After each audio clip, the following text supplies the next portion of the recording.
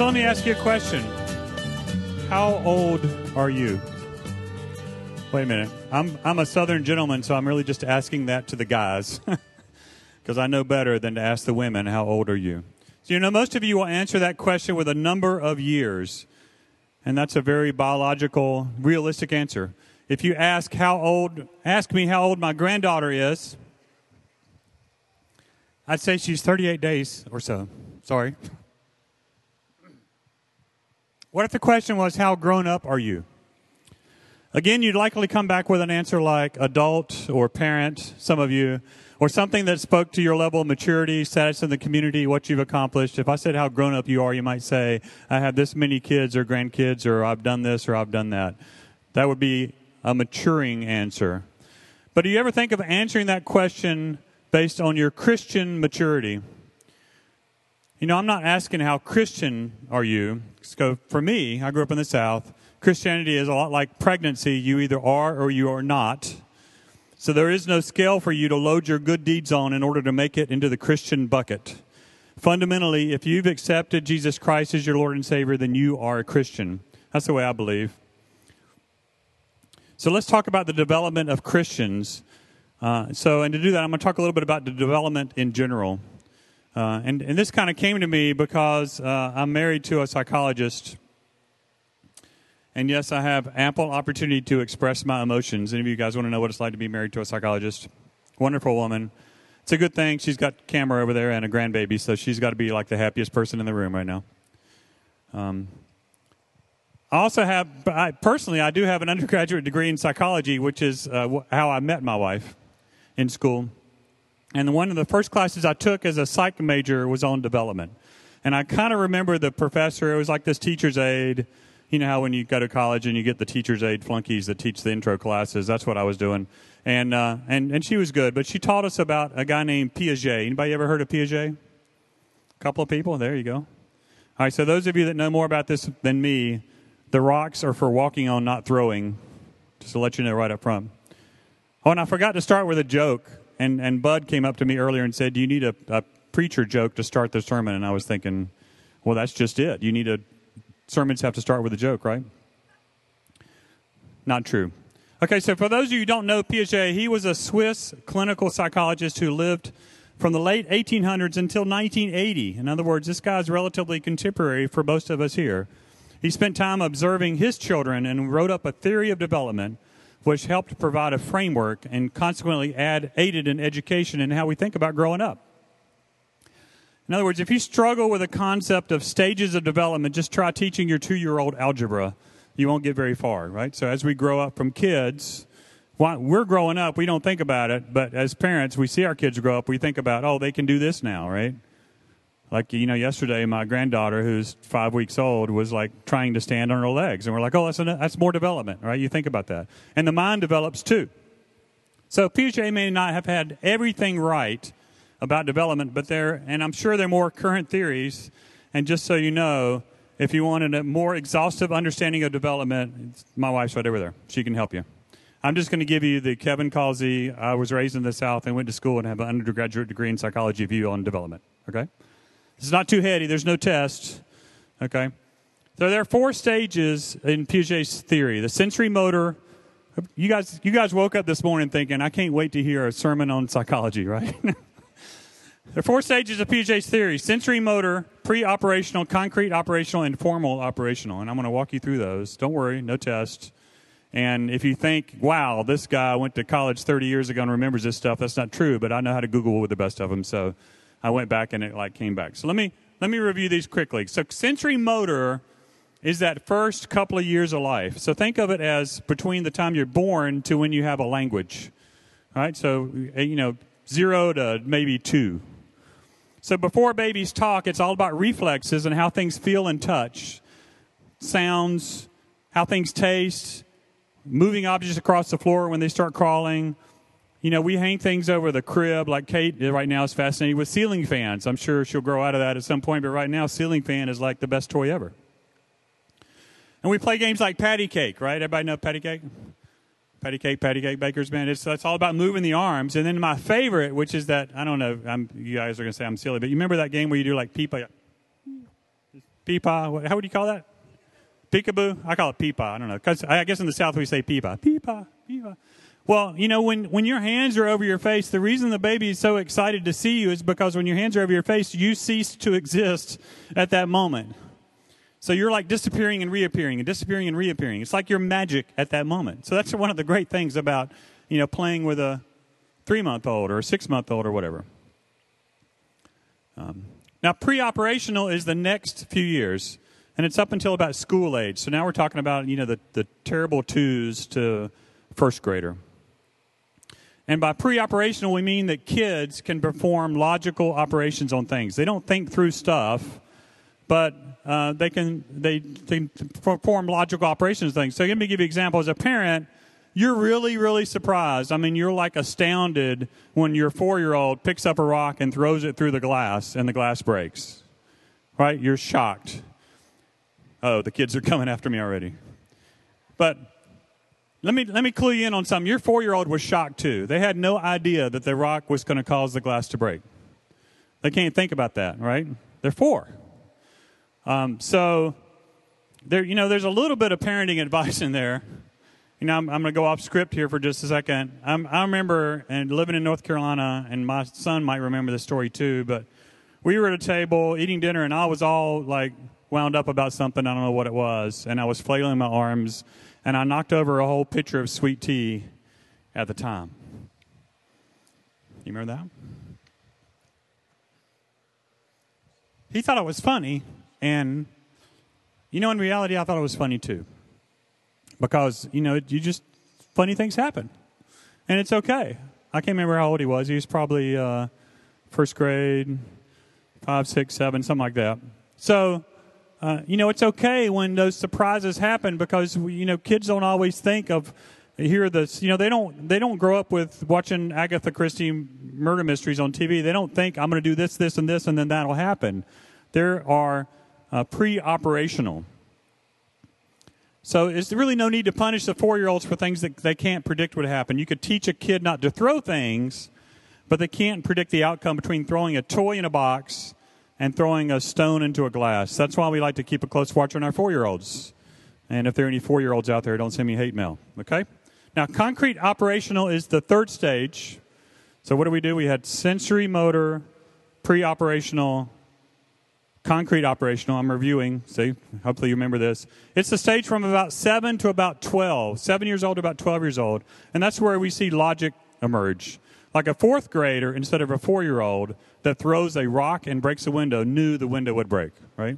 4th grader knows they're breaking the window. 4-year-old just is like, oh, the window broke. That's a surprise.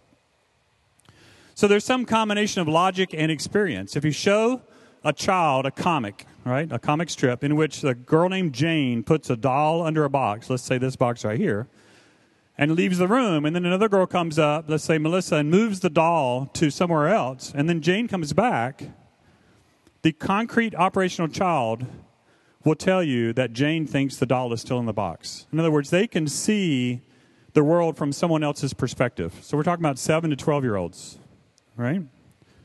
But it's still concrete. It's not abstract. And the abstract is the last stage. It's the formal operational stage. It's from about 12 years old to about 20. And some of us are still stuck in that stage, right? We develop the ability to relate symbols and are capable of hypothetical and deductive reasoning. We can ponder questions, right? Like, what will happen if I drive my car too fast and run off the road? We don't have to experience that.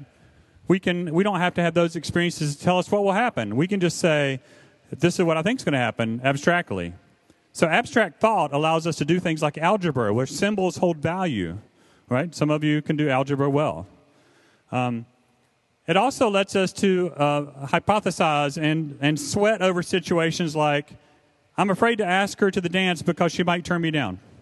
Or, I walked into the room and the laughter stopped, so they must be laughing at a story about me.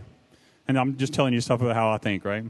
And just so you know, I figured out that when people stop laughing when I walk in the room, it's never about me because I'm just not that important, right? So those of you that think everything's about you, it's not.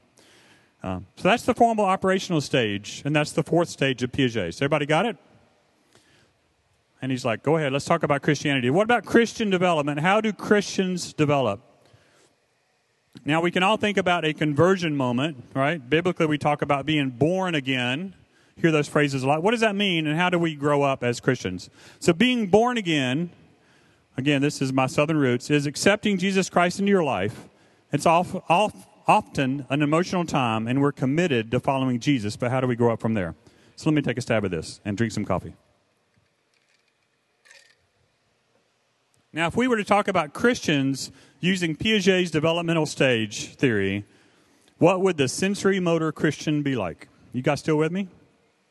All right. Remember, I earlier said that sensory motor babies are pre-language, all about reflexes, about how things feel and touch. So I would say a Christian newborn, and by newborn I don't mean a tiny baby, but a baby Christian, right? Someone who just accepted Jesus Christ. They might come to church and feel good about the message, and then go home and live their regular lives, not even thinking about God during the week, right? So a newborn Christian might be wrapped up in the emotions of the service, but carry very little over into their regular life. You know, and I was a newborn Christian for years and years. I believed Jesus and still do today, but I did very little beyond attending a service. You know, Christianity didn't just transform my life initially. Hopefully, everybody here is not stuck there, right? There's more to being a Christian than just, I feel good on Sunday morning. That's the sensory motor Christian, I'm going to say. Now, how about a pre-operational Christian? That's the second stage. Remember, that's the 4-year-old that would throw a rock and be surprised when the window break. How many of you know about 4-year-olds? Again, the 4-year-olds are going to send me hate mail. I can feel it already. You know, it's all about ego. It's about the self, right?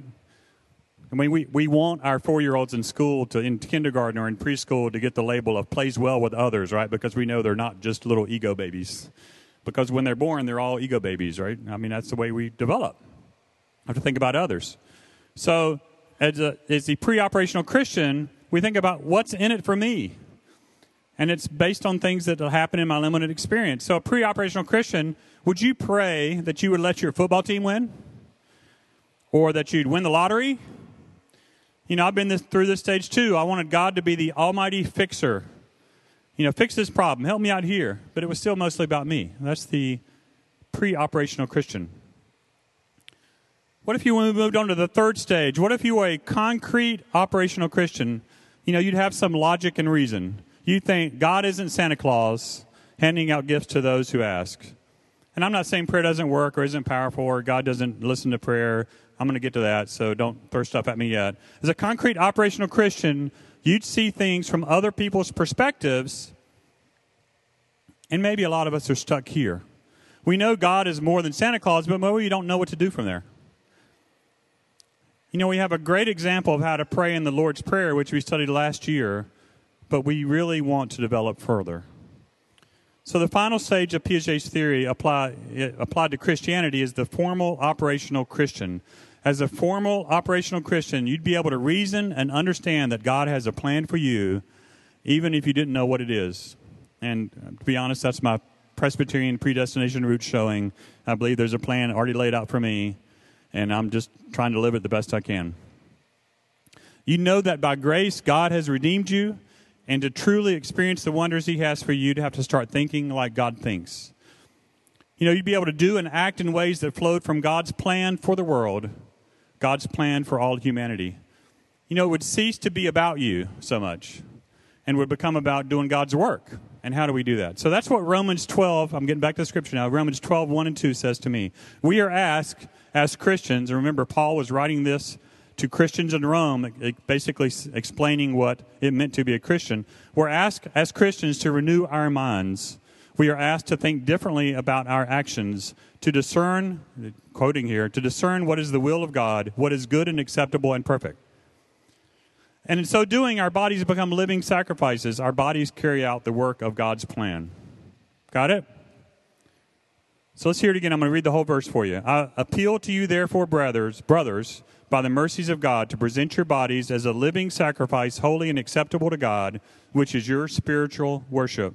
Do not be conformed to this world, but be transformed by the renewal of your mind, that by testing you may discern what is the will of God, what is good and acceptable and perfect. So let's think about Piaget's stages of development. I'll oversimplify and say in stage 1, it's physical, sensory motor. Stage 4, it's mental, abstract. How do you think about things? Think about that development. You're going from physical, sensory motor, taking stuff in, to how you think controls what you do. Stay with me on this leap here, right? It's all about me and things are happening around me, to I'm thinking of stuff and doing stuff. That's really it. How you think controls what you do. If you've made it through those 4 stages of Piaget, and I'm sure you are if you're 20 or older, let's say, then you're doing things based on what you think. Right? You got up this morning, you said, I'm going to go to church. So you thought about that, and then you did that. That's fairly biblical, because in Proverbs 23:7 it says, as a man thinks in his heart, so is he. In other words, you see somebody doing something, I tell you what, they were thinking about it. All right? As you think controls what you do. And that's what I like about the WWJD stuff. Remember the WWJD? Remember that? What would Jesus do? That's why it's so powerful, because, I wish I had one of those bracelets to put on, because can you imagine how your life and the lives around you would change if you thought about your actions before doing them, and that thought process was WWJD? I just said you think about your actions before you do them. What if you thought of in the context of how is God thinking about this situation? All right? How is God thinking about this situation? That's how I should think about it, and that's how I should act. What would Jesus do? I can describe a few times where outcomes would have been so much better for me if I had started with, what would Jesus do? Let me give you an example. Okay, I hate, and I'm using the word hate here, to quote Jack Nicholson from a movie I like. I'm using the word hate. I hate people who drive recklessly and cut me off. Do you guys hate that? Nobody hates that? Everybody asleep? Everybody hates that? Don't you hate really bad drivers? I hate really bad drivers. So one day I was driving down Pima on the way to the office. My lovely wife was in the passenger seat. We were going down to work together. And I was getting a bit steamed at this driver. This person was not consistent with traffic. I hate that. You hate people that are inconsistent with traffic. They're either way too fast or too slow, or they're changing lanes. And, I just decided I was going to get ahead of this person. Now, I didn't do anything illegal or unsafe, and there's no accident at the end of the story, so you guys can take a deep breath. Nothing bad happened. But my wife pointed out to me that the driver of that car appeared very stressed and likely had suffered from or was suffering from severe hair loss. Maybe she was on the way to chemo. Who knows? But for me to think this person was a terrible driver, a bad person, just wasn't Christ-like. You don't know what that, quote, bad driver is going through. What would Jesus do? Would he cut them off, tailgate, flip them off, race them down the street? Doubtful. Am I a perfect driver? Hardly. Can I still get angry with bad drivers? Absolutely. But I can be more Christ-like if I think like Jesus. If I think, what would Jesus do if I transform my mind? So are you stuck in the sensory motor stage of Christianity? If you are, then you can't possibly answer, what would Jesus do? Thinking like Jesus, thinking like God, requires us to renew our minds. Do not be conformed to this world. You do realize that it's not about emotions, right? Without a show of hands, don't do this, don't raise your hands. How many of you consider your life successful? I'm not finished. And got there by doing what felt good? Don't show your hands. Letting your emotions drive your actions is backwards. Letting my anger alter how I drive is backwards. Fueling your actions off of your emotions is backwards. Emotions are those things that you get as a result of what you are doing. And you do stuff as a result of what you are thinking. That's why this passage is so important. Romans 12:1 and 2. I'm off script again. I did I can't remember, Search the Scriptures, I think was the name of this little Bible thing. We memorized verses, and this is one of those verses that if you've ever gone through one of those courses where they say, next week we're going to memorize this verse and talk about it. This is one of those that always pops up in like the first 5 or 10 because it's so important to renew how you think, because how you think controls what you do. All right? So that's the total train there. You think stuff, you do stuff, and then you get an emotional benefit or response. You want to feel good? Then do loving things towards people. You want to feel good about your relationship? Do loving things for your wife. Then you'll feel good about your relationship. It's only difficult when you do it backwards. If you have to feel good about something before doing it, then guess what? You'll spend most of your time doing nothing, waiting to have your emotions triggered. It's like watching television. Why do you think television is so popular? You do nothing, but your emotions get stimulated. But it's a false sense of stimulation. Let me ask you, would you feel better at the end of watching a documentary on saving people from floodwaters in Louisiana, or would you feel better at the end of actually saving people from floodwaters in Louisiana? I'm guessing you'd feel better by doing it than just watching a show on it. I'm not saying everybody needs to get up now and go to Louisiana. You get the point, right? Do stuff to generate your true emotions. Doing it backwards, letting your emotions fuel your actions is the trap the world wants us to believe. That's why in that passage it says, transform your mind, do not conform to this world. As a Christian, we strive to do what's right according to God's plan. So how do we know God's plan? We know God's plan by thinking like God, renewing our minds, not conforming to this world, but being transformed. So quickly, how do you grow up as a Christian? And let's get a little application here. How do you get from sensory motor Christian, I feel great after service, all the way to, hopefully you feel great after service, all the way to the past the terrible twos into mature Christian life, the formal operational life, where you think about others, understand their struggles, and show compassion like Jesus would. So I'm going to give you 3 simple things. I'm not a trained preacher, but I know that every sermon I've ever been to, they give you 3 things. So I'm going to give you 3 things. Got it? First, number 1, study. Read the Bible with us this year. Or read it with somebody. Or read it by yourself. It's the authoritative Word of God. Jesus told countless parables. He was always teaching, was referred to as teacher. Let him teach you. You have questions? Ask Steve.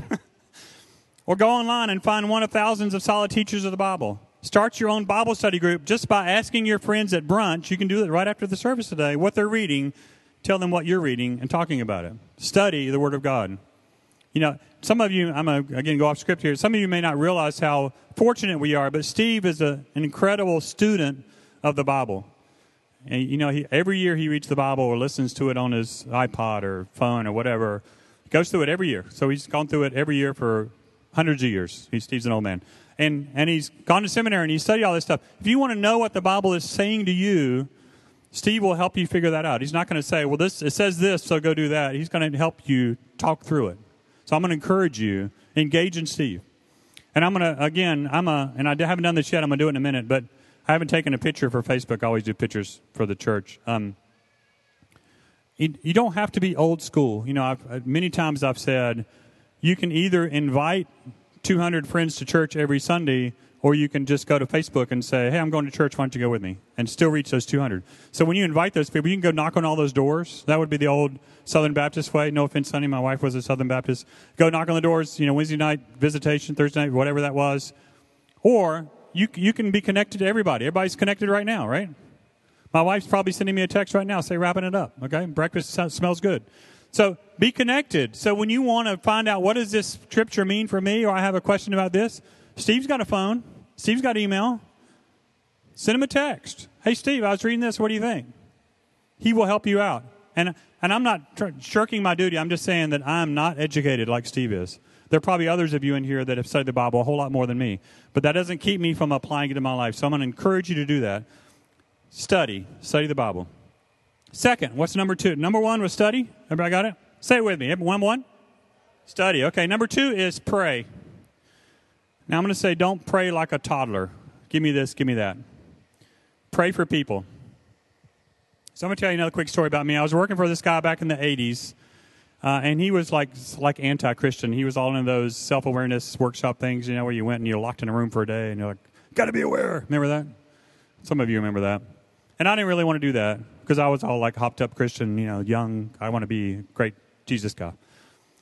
And I chose not to do it, and I was starting to develop a lot of hatred towards this guy. I worked with him, and I really started to hate him a lot. And I went to one of those Jesus festivals. My wife encouraged me to go to Florida. We drove all night one night. We camped in this fairgrounds, and we listened to these speakers during the day and musicians at night. So and that was back in the day when the musicians were like Wayne Watson and Amy Grant and all those people, right? Up on a big stage, and there were like 800,000 people there, and and it was hot and sweaty, and there were lots of bugs. But, you get the idea, right? One of those big Jesus festivals. And I remember from that this guy said that if you pray for somebody for 5 minutes a day, you cannot hate them. Did you guys know that? You can't hate them. Matthew 5:44 says, "But I tell you, love your enemies and pray for those who persecute you." That doesn't mean you're supposed to feel good about those people. When he says love your enemies, it doesn't mean I need to feel good about the people that are trying to kill me or hate me or doing bad things to me or talking about me or whatever. It means you have to pray. You pray for that person. After prayer all those years ago, I don't pray for him every day. I probably should. But after praying for that guy 30 years ago, I still don't hate that guy. I have a lot of disagreements with him, and I don't know if I'd recognize him or run into him. I don't keep up with him. This is not, I don't have a stalker or whatever. But you get the idea. Prayer will change how you view someone. And it's not backwards. It's not the emotion of, I need to feel good about this person so I can go pray about them, pray for them, pray that God will work in their lives, pray that God will work through them. That's backwards, remember? Emotions. You don't feel good and then pray. Just go pray. Right? Prayer will turn your heart around. Prayer will let you see your adversary through God's eyes. I should have prayed for that woman who I thought was a really bad driver. I have no idea what she was going through. But God knows, and my prayers would have helped. That's number 2. Number 1 was study. Number 3 is, what would Jesus do? Cliche. Do something to share his compassion to those around you. Do something. All right? I'm not saying you should post uplifting messages on Facebook and encourage your friends to come to church, although there's nothing wrong with that. What I'm saying is be a formal, operational Christian, back to Puget, remember? And learn to think God's thoughts by renewing your mind. Let his will, God's will, permeate your being. You want some simple practicality to that? Stop being critical of people around you. Be compassionate. Be compassionate. This week you're going to encounter someone who is struggling. Maybe it's a homeless guy on the corner. Maybe it's a coworker going through a tough time. Maybe it's someone in your family going through some crisis. You're going to encounter people. Everybody's struggling, right? I'm struggling. Everybody's struggling. You're going to encounter somebody who's struggling. Here's what you do. Take the Word of God and transform your mind and pray that God would help that person, that God would help you know how to help that person.